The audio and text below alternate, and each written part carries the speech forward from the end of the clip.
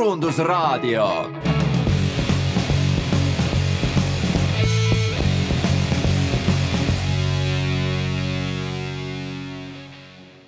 Hello and welcome to our Marketing Radio talk show number 256. I'm Anu Malnaarits from the Institute of Marketing, your host today, and I have a guest, Paula Savonen from Differo. Hello, Hi. Paula.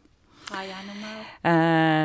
And we are today going to talk about how to create content for business to business. And to introduce Paula a bit, she was one of our really loved presenters during Tallinn Marketing Week in May this year. And she introduced how they work in Differo, creating content for business to business, and how to have a strategic approach to that. And based on that, we really have a luxury today to listen a bit more and ask several questions about that. So let's start from the beginning. For you have been in the field for such a long time. What is usually the most challenging when you create content for business to business? I think if you ask from the B2B customers to whom we are creating the content, very often they say that, you know what, our topics are so hard to understand, so complicated that you cannot create content out of that. It's so hard to understand for others. So very often, because B2B companies, they do stuff with technology, engineering, and things are very, very complicated. So very often also the staff thinks that you need to put everything down when you create content, but it's not so. The most challenging thing is to convince the customer that the thing you need to do is go into your customer's head and mind and change everything around and create customer-centric content. So you need to think about what's your customer value, what's the motives they have, do they have any prejudices, or what are the drivers, what's their challenge, and so on. And think about those questions and then just answer to those. And very often the main messages are very simple, not technical, not engineering, very simple. Can you bring me an example or two to make it kind of more concrete? Yeah. Well, we have a customer who is in the forest industry, and they know that they have a high-tech product. It's a thin plywood veneer, and they know how it's produced, and it's really high-tech. But then when we interviewed their customers, for example, in the UK, in Germany, and so on, the customers said that, hey, we trust their product. That's why we buy from them. And then that doesn't chip when I produce with it something, and so on. So that's maybe a very concrete example. So you don't need to start with your product specs. Start with the value you create for the customer and ask that from the customers. Exactly. Yeah. Go and ask why do you buy our product, not just ship the product and then wonder that, did it go right this time? Yeah. And then maybe one more thing is that you need to discuss with the sales. So ask the customers and then also discuss if you are a marketing manager or anybody who is creating marketing for a B2B business, discuss with the sales. What kind of questions do customers ask when they do business with them, when they call them, when you get the emails? What do they ask? What kind of terms they use? And then there you have something to work with. Okay, very good. Yeah. So if you have a good understanding of what happens in your customer's head and why they are preferring you and what are the motivations to buy from you, let's say that the company has the information, how to generate a perfect piece of content? Perfect piece of content. I think I was thinking about this question when I took the ferry over, and I remember Saana Mäkiranta, who is our content creator. actually a couple of days ago said that a perfect piece of content is targeted, valuable, and helpful to your target group. Okay. So to the customer, not for you, the company or business. And to go further, it would give ideas, insights, and inspiration for the customers. And very often, if you go and look at the website B2B companies have, they have quite a lot of information of the products they produce and the services they produce. But then what would be very, very valuable for customers would be some ideas of the end-use examples. You can use the products or reference cases. Not many, but a couple of valuable ones. But usually I think that business-to-business companies, when you especially talk about engineers, for instance, they are engineers, and often even the customers are engineers. Yeah. So they both really love to juggle with the numbers and then physics and everything that is inside. And I think that sometimes they think that they do understand how to use their product. Why should I tell it? Is it true? Yeah. Or would it be still important to show that, okay, we have this type of machine and you could do 100 of different things with the machine? I think it's very important, especially in Finland. I think it's the same thing in Estonia. We have quite a lot of companies who are looking for growth from new markets and countries they haven't done business before at. The thing is that your potential customer in a country X, where you are looking at, and you are reaching growth in, do not know the brands you have, the names of the brands.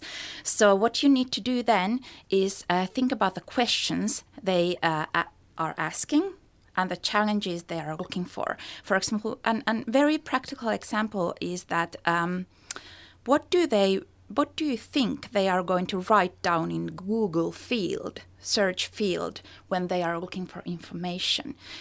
And they are not going to search for your product X, brand X, because they do not know that it exists, the name. True. So I stick with the plywood example. If you have, for example, a plywood called Super Veneer XXX, and that's your brand name, they don't know that. They are looking for sustainable, solid plywood for laser cutting. Mm-hmm. Okay. And those are the words that needs to be on your website. Okay. And later on comes the product information. But we usually say that this is a rule of thumb, but you should have 80% of this insightful and that kind of content that gives ideas and insights, and then only 20% of the product information.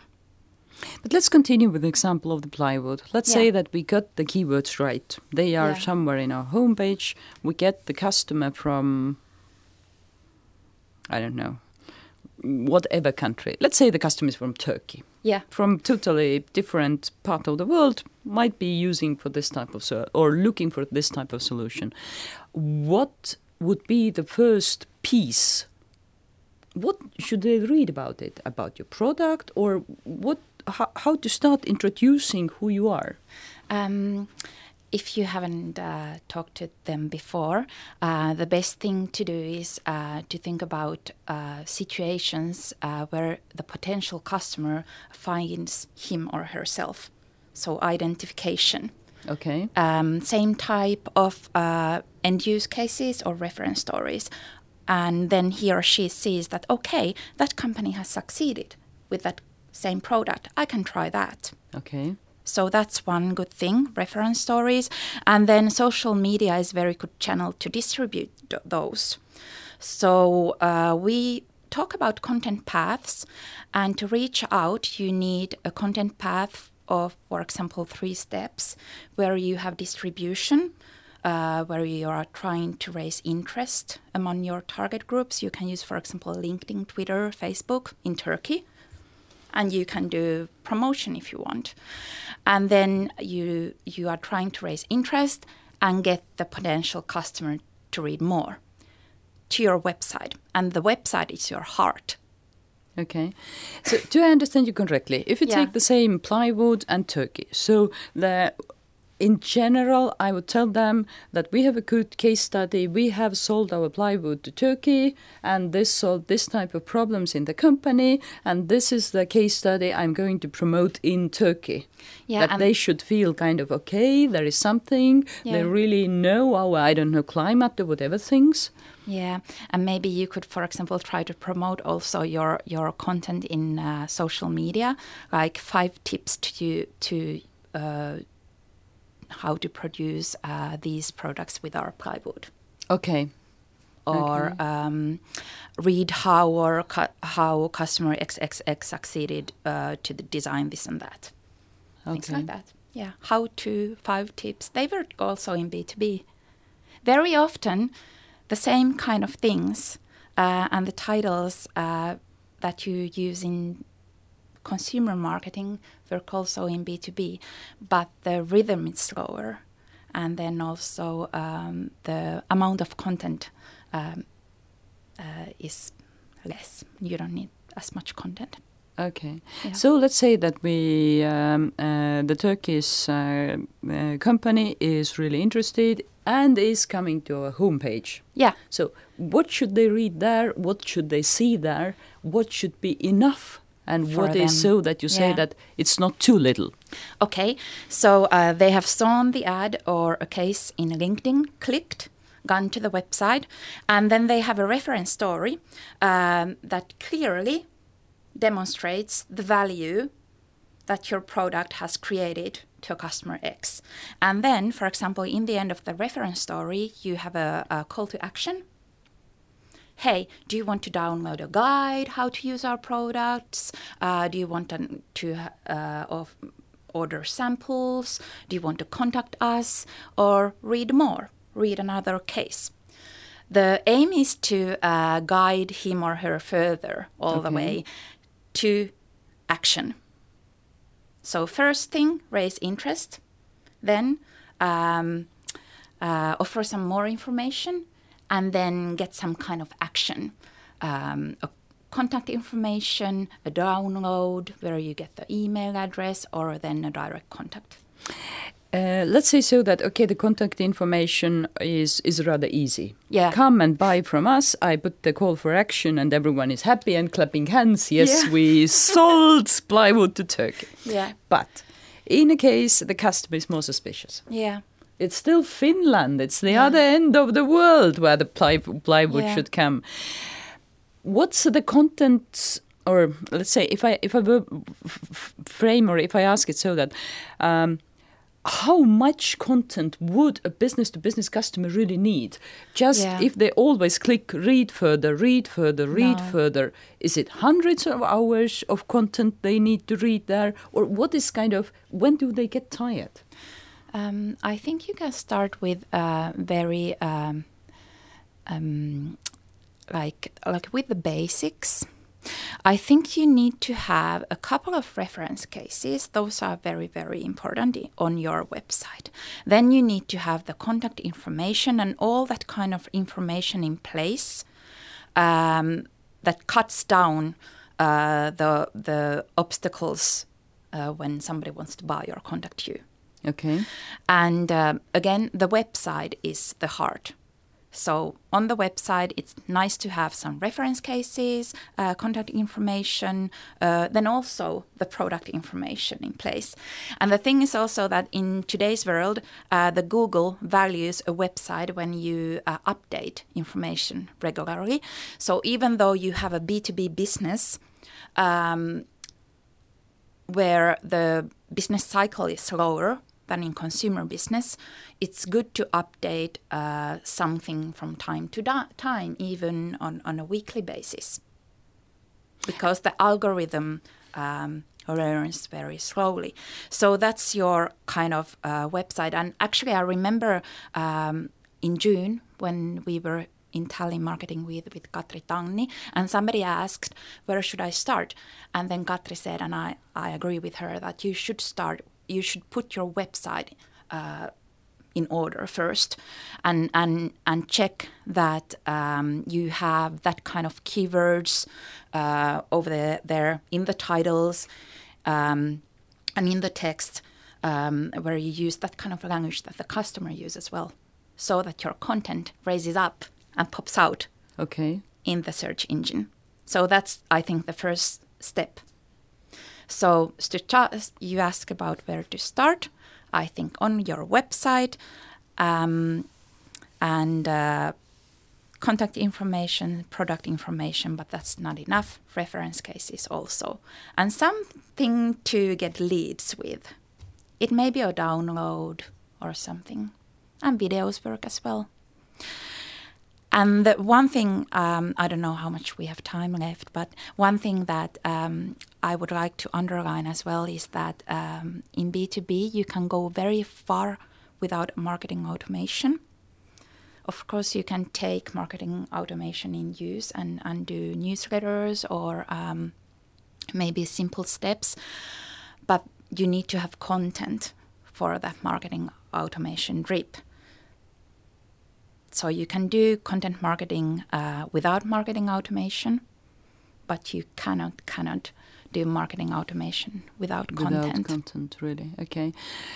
Often the situation where the business-to-business companies or marketeers are is that there is always a question, should we try to put the content together ourselves, or should we hire a freelancer who probably has a journalistic background, maybe as engineering education, who maybe knows it better? And then the next question is that, okay, if you know that who is going to write the content, let's say it's writing, then always the question is, should it be long or should it be short? Of course, I know that you say that it should be optimal and so on, but are there any rules that they say that, for instance, in business-to-business environment, people tend to look for more information, they are happy with the inspiration and topics, and they are maybe more disappointed when you write too little? That they say that, okay, I would love to know more, but where is my next part? Is there any logic or any kind of structure what everyone should know as a basics? I think there is, actually. And the answer lies within your customers and the sales, and among those who work with the customers again. Okay. So if you can spot those most critical questions that they ask when they are negotiating a deal, those are the questions that you need to answer with content also. For instance, what can be the critical question? For instance, if you have a technology where somebody thinks that, you may have a new technology that people doesn't even know that it exists. Okay. It may be helpful to write that down and really write an information package that the customer can download or your sales can send to the customer. We wrote 10 pages white paper for a Finnish B2B company for external market. And that's about a new technology that they really need to explain. But again, in social media, you need to have micro content. Yeah, of course. Then you have a video, 15 seconds, from 15 seconds till 45 seconds. Reference case, a good reference case, text would be an A4. But then the most critical topics, then you just write that down. You explain what it is. and it may be from 1 page till 10 pages. Yeah, okay. We do everything in between. And then you also asked about who should write the content. We at Differo have written quite complicated issues, and it needs to be if it's an external writer, there needs to be a good briefing. Mm-hmm. Okay. But on the other hand, if it's the writer is, for example, from inside the company, and he or she is a professional in that field, then I think somebody should make sure that the text is clear for the outsiders also. So I think, and we actually do both. We get drafts from companies and edit those. And then we also write ourselves, and then the company may edit those. So it depends. And I think you can use freelancers as well. But to get your content to be seen in this world of search engines, couple of years ago, it was okay that the freelance writer just typed a fancy title that was very interesting. But now, in addition to the fancy title, you should think about those long tail searches that the potential customer is doing. And now again, I'm going back to the search engine optimization, but that's something to keep in mind all the time. Absolutely. Yeah. What about visuals?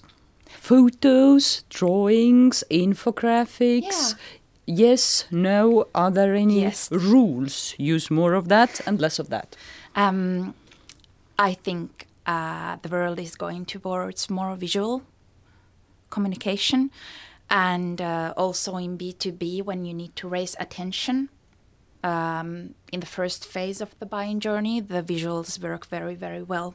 Videos and visuals, photos and also graphics.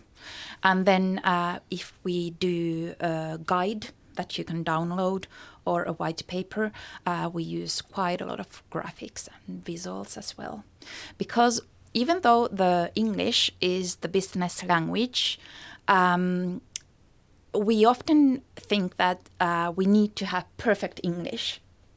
But actually, very seldom in the global business, the buyer or the sourcing function in the international company has English speaking people. So the visuals are very good, and the graphics and basic language. So that everyone pretty much will understand what you're talking about, not too complicated buzzwords or slangs. Yeah. Very good. And then also in a business to business, I don't know if it's right or wrong question, but it's always about the question of how much should we polish the quality? Or is it okay to have more pieces maybe of average quality compared to few ones with top quality? Few ones with top quality when you go to B2B. And I think that's because the investments that are made in B2B and the deals that are negotiated are just so much bigger than in consumer marketing.